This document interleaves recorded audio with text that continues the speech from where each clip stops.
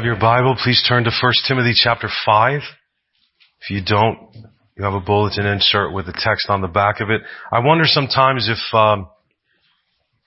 Timothy felt like he was involved in a real life game of chess, but instead of being a rook or a bishop or a knight or something, he was just a pawn. We gather from Paul's writings to Timothy that he was not the type of man that would lead a charge into battle. We do learn about him over time that he was a man of strength, but conflict was not his first choice, probably not his second either.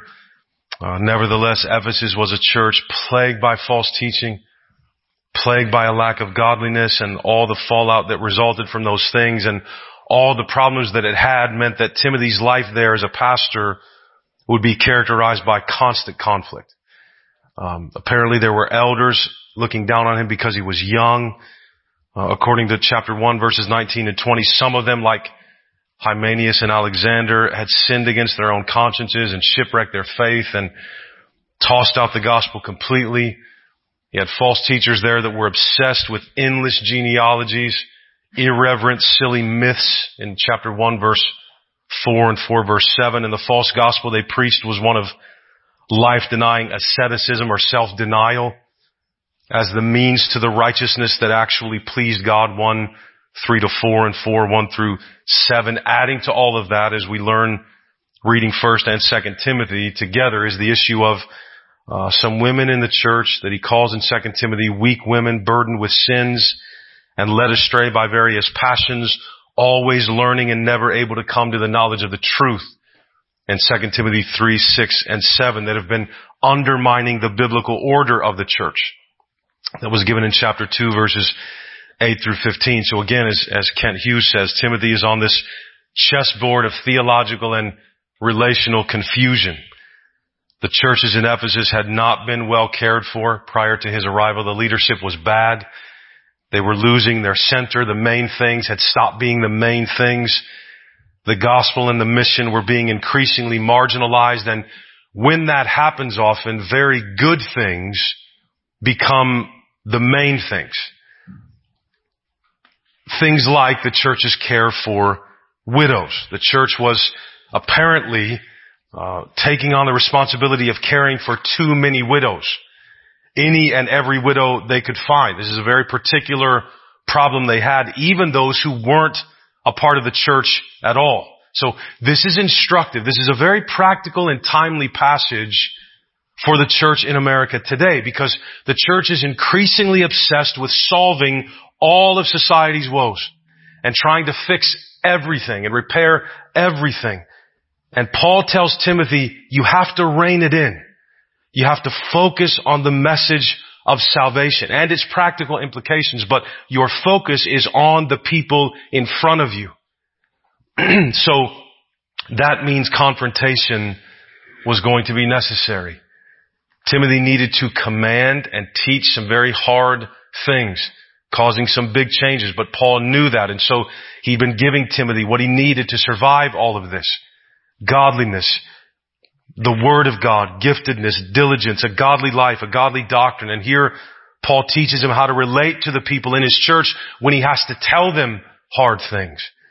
And also how to best care for the widows so that the main things remain the main things. What emerges here is not just a manual for the church to properly care for its widows, though, but another revelation of God's heart for his people. These letters to the church are so important for us because we're learning through them what the heart of God is really like. This is what the pastorals present to us. What he desires for us, what he desires for the world, because he is the Savior of all people, especially those who believe. The household of God must care for the members of its family, especially those who cannot help themselves. Let's pray together. Our Father, I thank you for your word. I thank you for your people. And God, I ask that for your name, for your word, for your Son and his glory in our midst, and for our salvation and faith, you would overcome all that I am, that I might preach your word in truth. And I ask this in the name of Jesus Christ, and that you would open every ear to hear Amen. Let me read the first two verses of 1 Timothy chapter 5. Paul writes, "Do not rebuke an older man, but encourage him as you would a father. Younger men as brothers, older women as mothers, younger women as sisters in all purity." So when one of the older men in the church was wrong, somebody older than Timothy, older than any preaching elder, was wrong and needed to be confronted or rebuked, Timothy is not to do so in a posture of superiority or even of anger, sinful anger, but of respect. Encourage him as you would a father. So it's not to be a tongue lashing. Timothy should probably feel uncomfortable doing it. Imagine having to rebuke your own dad and the hesitancy you would feel in that. That's the spirit that needs to be taken on. That should shape his approach and tone so that he acts accordingly. It is not right for a younger elder to dress down an older man in the church. Tone is of the utmost importance, Paul is saying. And God gives us the proper consideration to treat people in the church with the appropriate amount of respect when he makes the frame of reference the family, right? Think of him as you would a father. Fathers deserve from their children a certain amount of respect. That's the way it is when things are healthy, right? To younger men, Paul writes, exhort them also as you would your family, these as your own brothers, in the case of them being younger, horizontally. Older women are to be addressed as mothers in the church. So if a rebuke is in order, he was to do it as a loving son to his own mother. Again, imagine the care with which you would speak to your mother if there was something you had to correct, biblically speaking.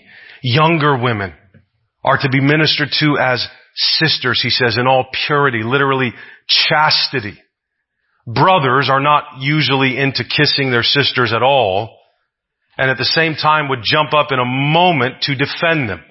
We have this in our house. Little Carmine is 9 years old. He has 3 older sisters, but he would fight to the death for them, but he also can't stand them. Right?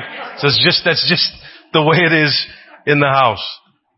But Timothy there's something in that of how young women should be treated by an elder in the church. Timothy was to treat young women in the church with the same purity and protectiveness with which he would treat his own sister. Beloved, the tone of the church then is that of a family, even in the case of correction. This is also how, again, one ought to behave in the household of God, the family of God, chapter 3, verse 15. There is a sense of deference, right, of respect and love, kindness that characterizes all of our interactions, or at least needs to characterize all our interactions. I thank God for the timeliness of this text this morning. We're in a very strange time right now, with masks and social distancing, this new phrase we have to keep using, and it gets confusing, it gets frustrating. But as the family of God, we defer to one another. The governor has given a mask mandate for churches, so we seek to honor that and respect it. We're not being asked yet to compromise our faith. If that day comes, if a mandate is given by our governor or our president that we cannot preach the gospel, then we'll become civil disobedience, right? But not until. But this right now is a matter of care and deference for one another. The largest demographic in our church here, which is the only church I'm responsible for, the only church I will give an account for, is over 60. Now, I imagine we can all agree that much of the information we're getting is either overblown or flat out deceptive. I understand all that. But we should also be able to agree on the fact that there is a virus. It's out there. And elderly people, as well as immune deficient people, of which we also have several, are particularly susceptible to it. Not just if they come, but if people that do come take it back to them. For that reason, we'll try to honor this mask mandate until the governor loosens it up. We do that here for the sake of one another. We surrendered our personal rights a long time ago. I know that we're Americans. I know that we have rights given to us by the Constitution. I don't dispute those things. I'm saying as a member of the household of God, though, we don't talk like that. We defer to one another. There are people here to be cared for as though they were our own family. I would not want to take any risks with my own dad, and so I have to let that color what we do, the decisions we make, or my mom, right? And so that's a part of how this text is meant to work, with those concerns in mind in precisely a situation like this one. This is new to us, even though it's, going on 7 months old now. So here we will do that simply because that's what the situation calls for. This is an opportunity for us to prove to one another that we think of each other more importantly than ourselves. I'm not saying it isn't frustrating. I'm not saying it isn't inconvenient. I'm not saying it doesn't get old. It is, and it does. But masks are not the hill to die on. These temporary changes to our schedule, to our activities, it is not ideal in any way, shape, or form, but it's not the hill to die on. That hill will present itself when the time is right, beloved, and I think together we'll die on it. But this isn't it. It just isn't it. We have a calling to each other. A calling to each other. And what this text reveals by following directly after the argument he's been making in chapters 3 and 4 is that godliness, our behavior as the church, the household of God, the pillar and buttress of the truth, is related first and foremost to that which reveals Christ, but it's related secondly to our treatment of one another. That's where godliness is ultimately, most clearly going to be revealed. This is the kind of conduct that will adorn the gospel and cause it to go out from us unhindered. The statement we need to make right now is not that nobody's going to tell us what to do. The statement we need to make right now is that we love each other deeply, even when times are not easy. This will cause the gospel to go out from us unhindered. So we don't even want to treat each other in a way that would be unbecoming of the good news of salvation in Jesus Christ. Since, remember, God desires all people to be saved and to come to the knowledge of the truth. All kinds of people, all ages of people, beloved. So he makes provision for each of them uniquely where they are to be cared for as a part of his body, the church. This brings Paul to his instruction on the care of widows in the church in particular. Right? It moves right from that into this. This should make us perk up because God has been adamant about the care of widows since the very beginning of the word, beloved. As the manifestation of God's heart for salvation in the world, the church now, we don't cut ourselves off from this overriding biblical concern that's always been there. Rather, we are the living embodiment of it now for the world to see. God is the defender of widows. He calls himself Psalm 68:5, 146:9, Deuteronomy 10:18, Proverbs 15:25. God is angry with those who take advantage of widows. Exodus 22:22. Magistrates who ripped off widows would be judged. Deuteronomy 24:17 and 27:19. Farmers were to leave gleanings in their fields for widows. Deuteronomy 14:28 and 29, 24:19, 26:12 and 13. Prophets regularly complained about how nations abused widows instead of protecting them, and that was a mark of how far their society had fallen. Isaiah 1:17 and 23, Jeremiah 7:5, 22:3, Ezekiel 22:7, Zechariah 7:10, Malachi 3:5, Psalm 94:1. Pure and undefiled religion in the Bible is measured by one's attitude towards orphans and widows. James 1:27. Jesus, our Lord, when he was here, raised a widow's son from the dead, lauded a widow's giving of her mites. In other words, the treatment of widows is something God is deeply committed to. Therefore, the church must be also. That text we've referenced so much in this study from Acts 6 about deacons and elders reveals that the early church took that very seriously. It was just a part of what they did right out of the gate. They had a daily distribution for widows among them. And apparently what has happened here is that the care for widows is such a great concern in the church that too many were being taken care of by the church, and there were no guidelines at all, to the degree that those who truly needed to be cared for were not being cared for, were being overlooked. So let's read verses 3 through 8 here. Paul writes, "Honor widows who are truly widows. But if a widow has children or grandchildren, let them first learn to show godliness to their own household and to make some return to their parents, for this is pleasing in the sight of God. She who is truly a widow, left all alone, has set her hope on God and continues in supplications and prayers night and day. But she who is self-indulgent is dead even while she lives. Command these things as well, so that they may be without reproach. But if anyone does not provide for his relatives, and especially for members of his household, he has denied the faith and is worse than an unbeliever." These are tough instructions. They get tougher. We can understand why Paul would start with the instructions he gave in verses 1 and 2, because all of the people in the church will need to be treated with love and respect, the love and respect of family in all of this. And you can hear Paul's primary concern is for those who are truly widows. Truly widows. Verse 3, verse 5, verse 16. To honor them in the text means to give them the proper recognition, which includes both care and financial support. In verse 5, the widow who is truly a widow, what does he mean by that? Is defined as one who is genuinely all alone.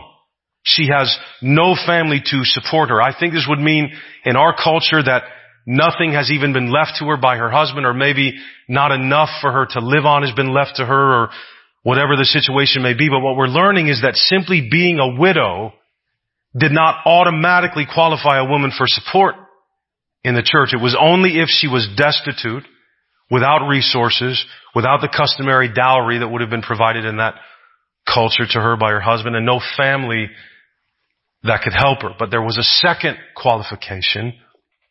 She also had to be characterized by godliness. In verse 4 and following, look, pick up in verse 5 again. He says, "She who is truly a widow, left all alone, has set her hope on God and continues in supplications and prayers night and day. But she who is self-indulgent is dead even while she lives. Command these things as well, so that they may be without reproach." Now, given that deacons are charged first and foremost at their inception in Acts 6 with the care of widows, I do think the elders' oversight of the deacons means that they charge them with caring mainly for widows.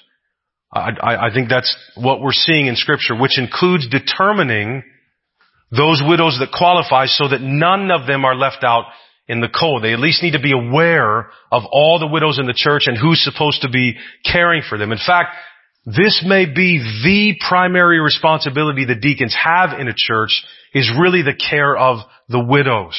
The family of God is apparently a place where there will be a lot of them. It seems like that's what's being implied, at least in Ephesus. The most instructions given for specific service in the Bible are given regarding widows. Here in 1 Timothy chapter 5, this is extremely practical and specific and detailed. In turn, what's happening is when the deacons are able to follow these instructions, then they're able to correctly discern who they should and shouldn't be helping. The only widows who qualify for church support are those who qualified financially because they were destitute, and spiritually because they were godly. Now, what about the widows among them that didn't qualify based on those things? Does the church just not care about them? Are they to be left out in the cold? No. They were to be taken care of by their families, provided that they have Christian families in the church, which is given as a positive thing back in verse 4. But if a widow has children or grandchildren, let them first learn to show godliness to their own household and to make some return to their parents, for this is pleasing in the sight of God. God has created a world, remember, where certain rhythms exist.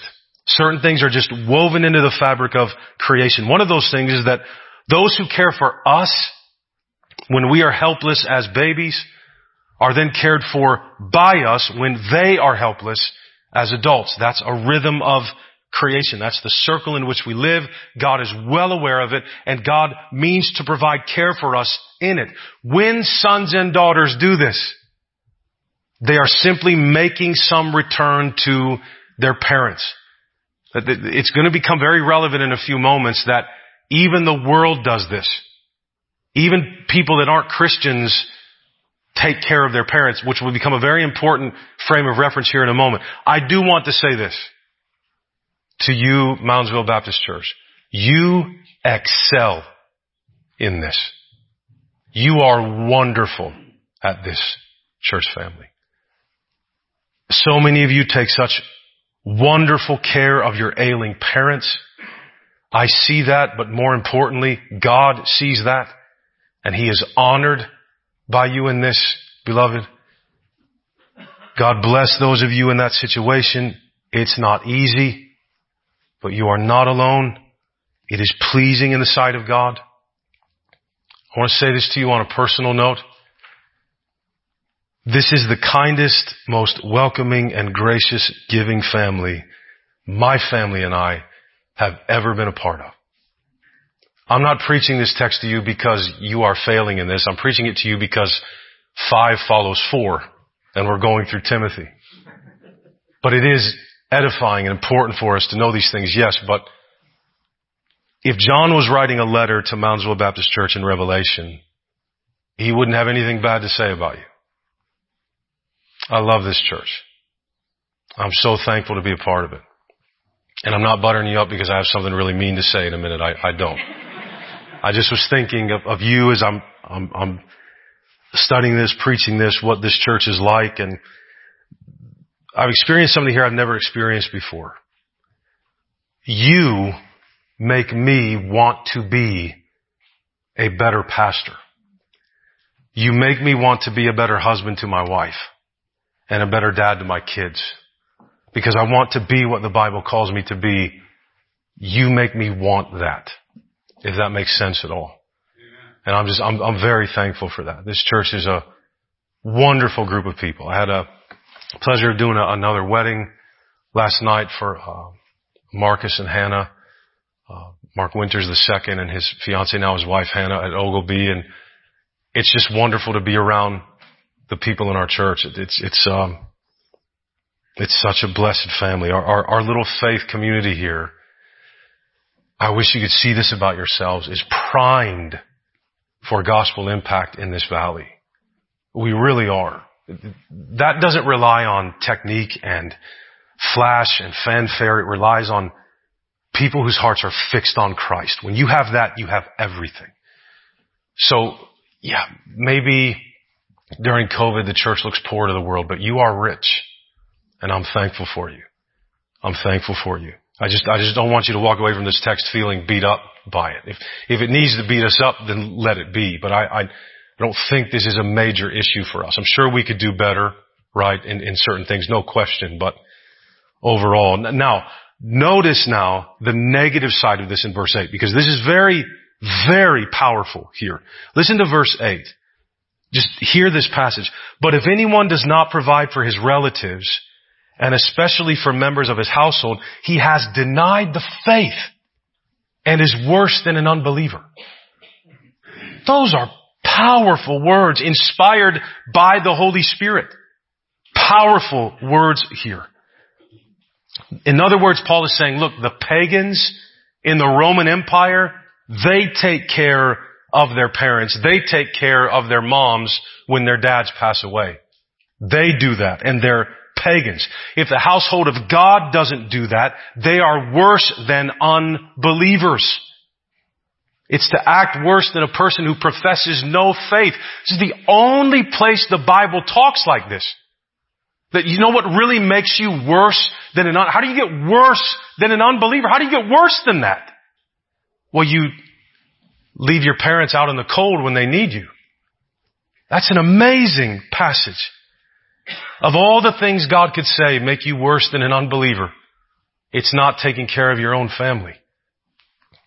How vital then, just think about this for a minute, how vital to the order and survival of society must the traditional family be that God would talk like this about it? How strong is the metaphor then for the church that God sees us as a family? Because this is being written to the church also, and how it cares for its family. You want to look like you're worse than a pagan? Don't take care of your family. Right? Nothing apparently looks more un-Christ-like than to not care for those who cannot care for themselves. That's an amazing thing to read in the Bible. Christian sons and daughters are responsible for the care of widows as well as helpless parents and grandparents. This is the rhythm. Culture's different today. We fully understand that than it was in the first century Roman Empire, right? We have resources they didn't have. I know we have Social Security, we have retirement, at least we have Social Security today, but we have retirement funds, we have investments. All those are good things. Nothing wrong with those things at all. God can be honored in those things, but Christian children are to care for their parents, regardless of those things. And if financial provision isn't necessary, there is still an obligation for loving care, right? At least our presence, if there's nothing else that is needed. Emotional neglect and abandonment wouldn't be acceptable either.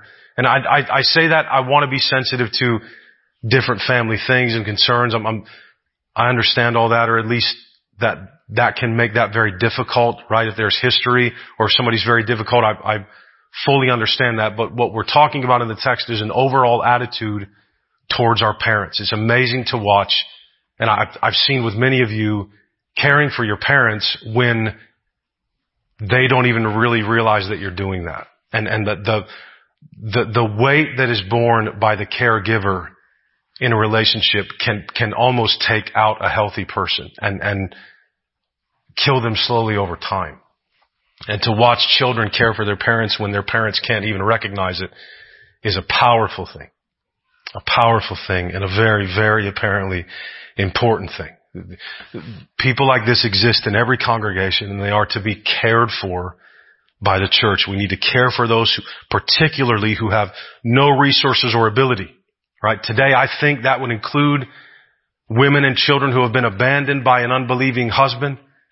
Single moms, godly single moms trying their best also need to be cared for by the church. That's also our responsibility. Now, let's move into verses 9 through 16, where I think Paul is picking up on something separate from this care for widows. Let's read these verses.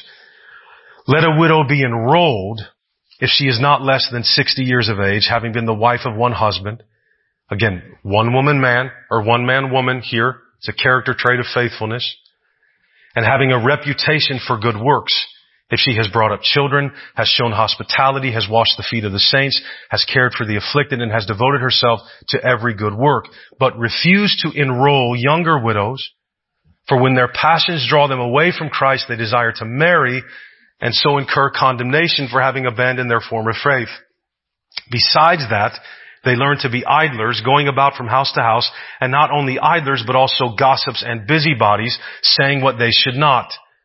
So I would have younger widows marry, bear children, manage their households, and give the adversary no occasion for slander. For some have already strayed after Satan.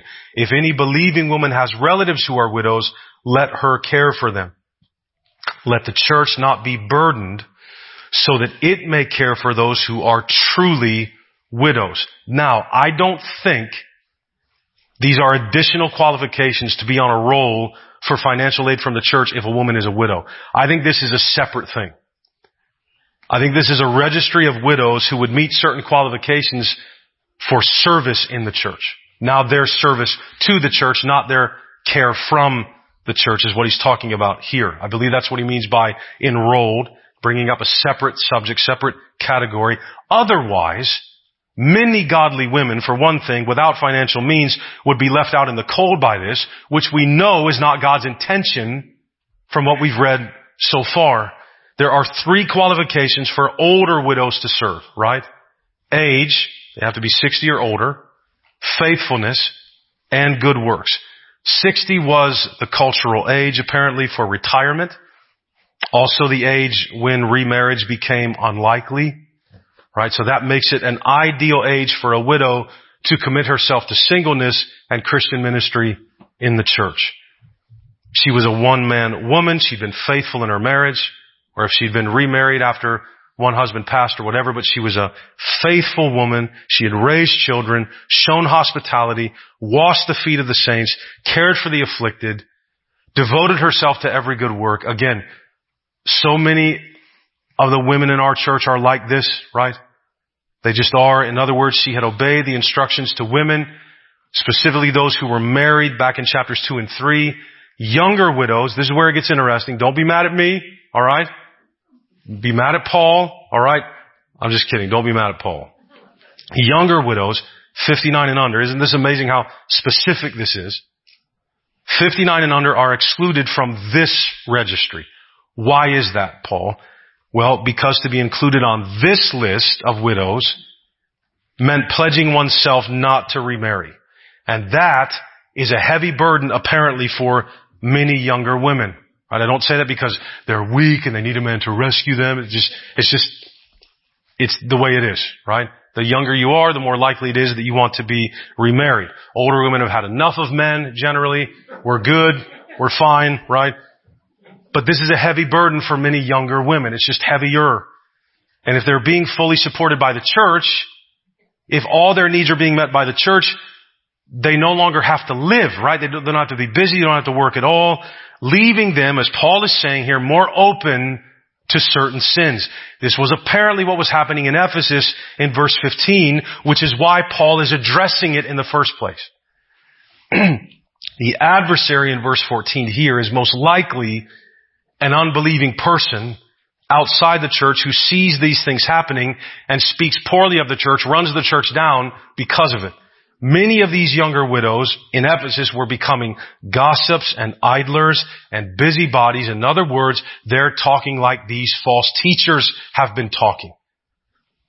Paul isn't saying in verse 11 that younger widows wanting to remarry is categorically a departure from Christ overall.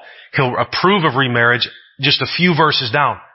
What he's talking about here is those that want to get remarried simply for selfish or fleshly reasons, causing them to abandon their faith. So we read later in verse 14 that will be best for them, rather than being celibate and enrolled for Christian service, which will bring about too much temptation. What will be better for them is to remarry for healthier reasons, godly ones, as listed in verse 14, that will qualify her as time goes on for when she becomes a widow again and is older. Ladies, these are godly prescriptions for femininity. And they are nothing to be mocked at. They are nothing to be ashamed of. Nothing. This is how a woman is honorable in the sight of God, beloved. In a day of Hillary Clinton's and Cardi B's and Instagram and Facebook, young ladies, desire the commendation of God, not men and not women. Pursue God. I say that as a father of 3 teenage girls and a little boy who will one day care what women think. Ladies, pursue God. I'm not talking down to you. I'm not mansplaining. All right. I'm trying to tell you the Word of God. You are not a trophy for men. You have been given dignity by your Creator to exist and to live and to thrive as a woman. And God is trying to tell you how one way these things can be done. Singleness is addressed elsewhere, and it's nothing to be ashamed of, and it's not a sin. This text is talking about ways God can be honored. In other words, don't find your identity from the culture. Don't. Find your identity in Christ. You don't need people you don't know to approve of you. Look to Christ. The same could be said to men, absolutely. In all kinds of different ways. It's just the text is addressing ladies here. Of course, the feminist movement of today, which is built on the foundation of being able to kill your baby in the womb, be as manly as you desire, be like men, like that's the goal. It's a perversion of this. It hates this. Well, it comes from God. Of course they hate it. It comes from their Creator. They've been trying to get out from under His image since the dawn of time. But ladies, these are not the words of a chauvinist who doesn't believe in the dignity or equality of women. This is coming to you from the one who made women in His own image to bring Him glory as a woman. Trust Him, mothers and sisters of mine. Trust Him. Young ladies and older. Paul advised Timothy in the midst of this powder keg he's in to deliver his exhortations wisely, humbly, with respect, based on gender and age. God so cares for His people. What an amazing thing that the Creator of the universe, who is sovereign, would want to shape the tone of how the people in His church are spoken to. This is an amazing thing.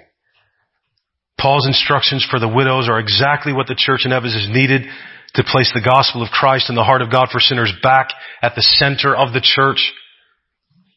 The number of widows they would support would be reduced to those who qualified spiritually and financially, right?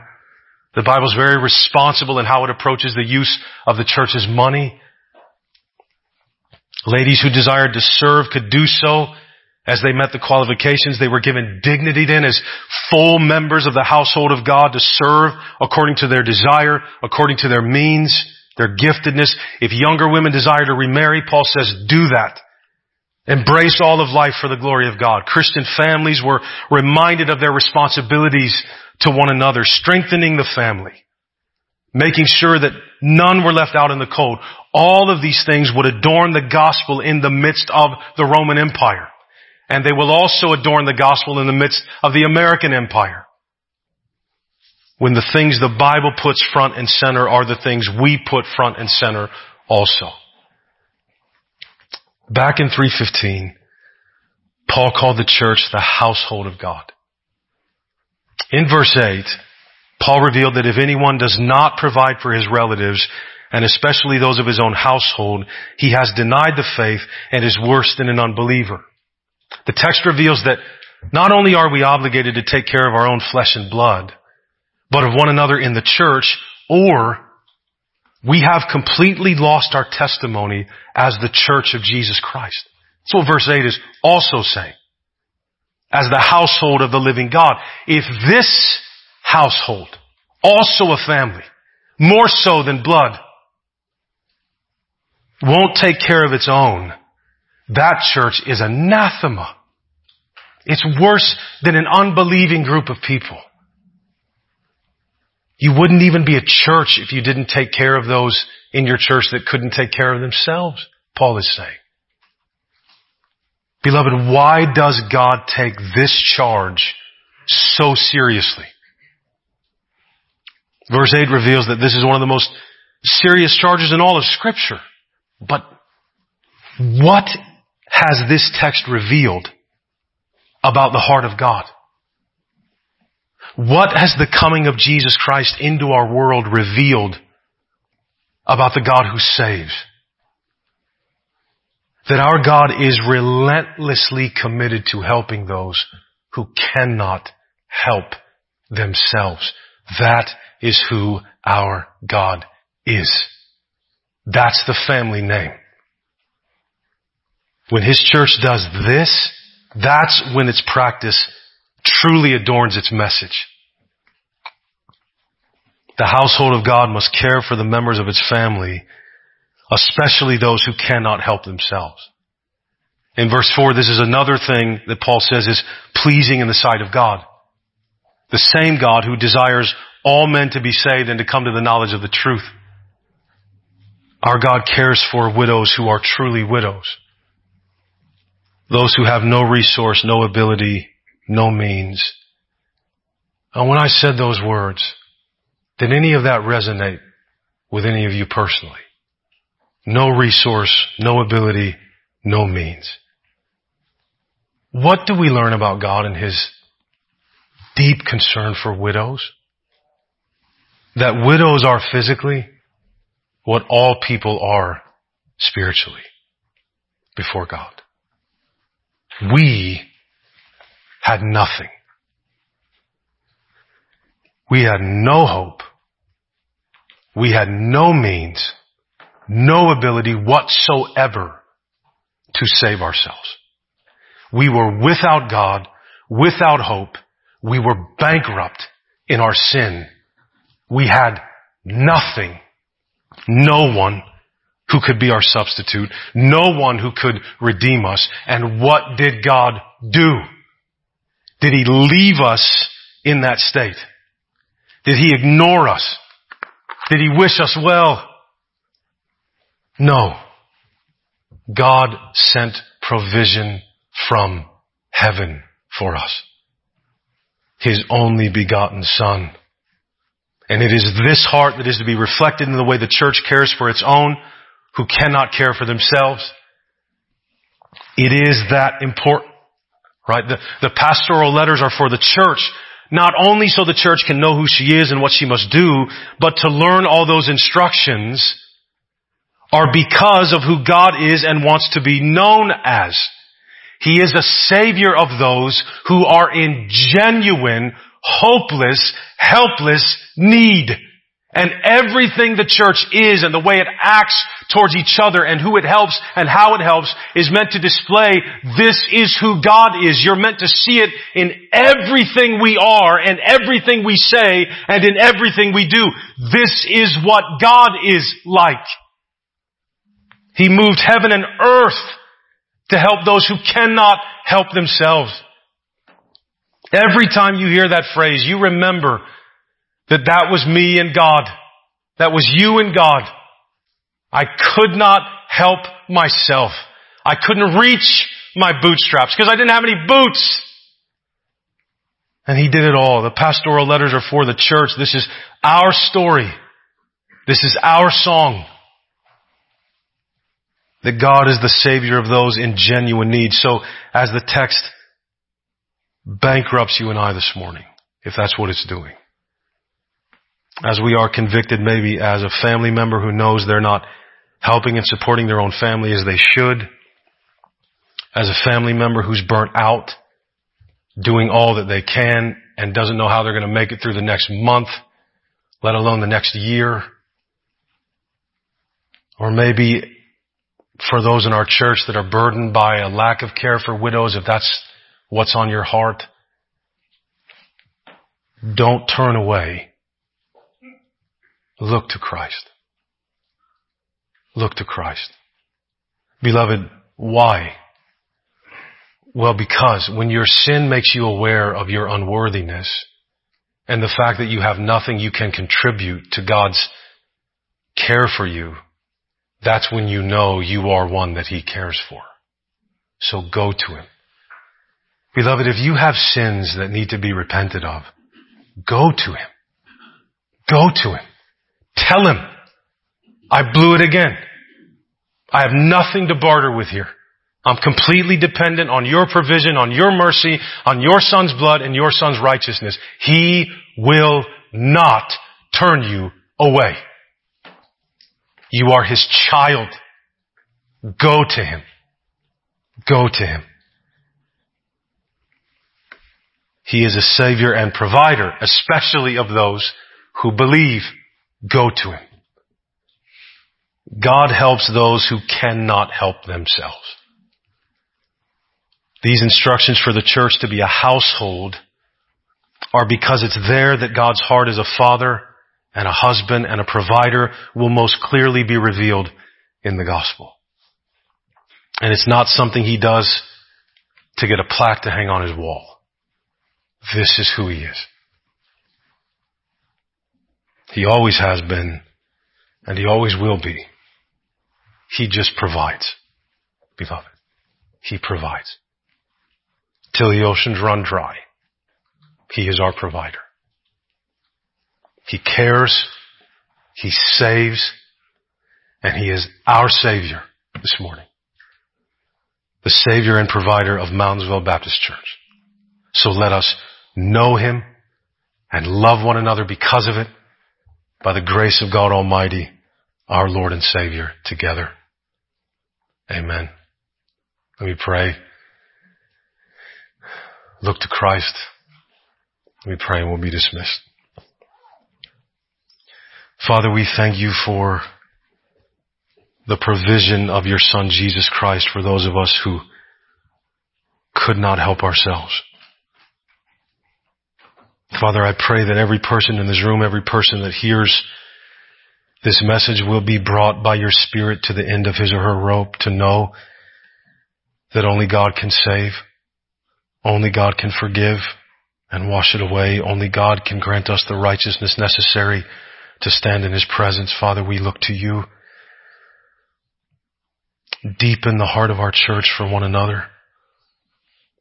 Lord, may Your word shape Your people here.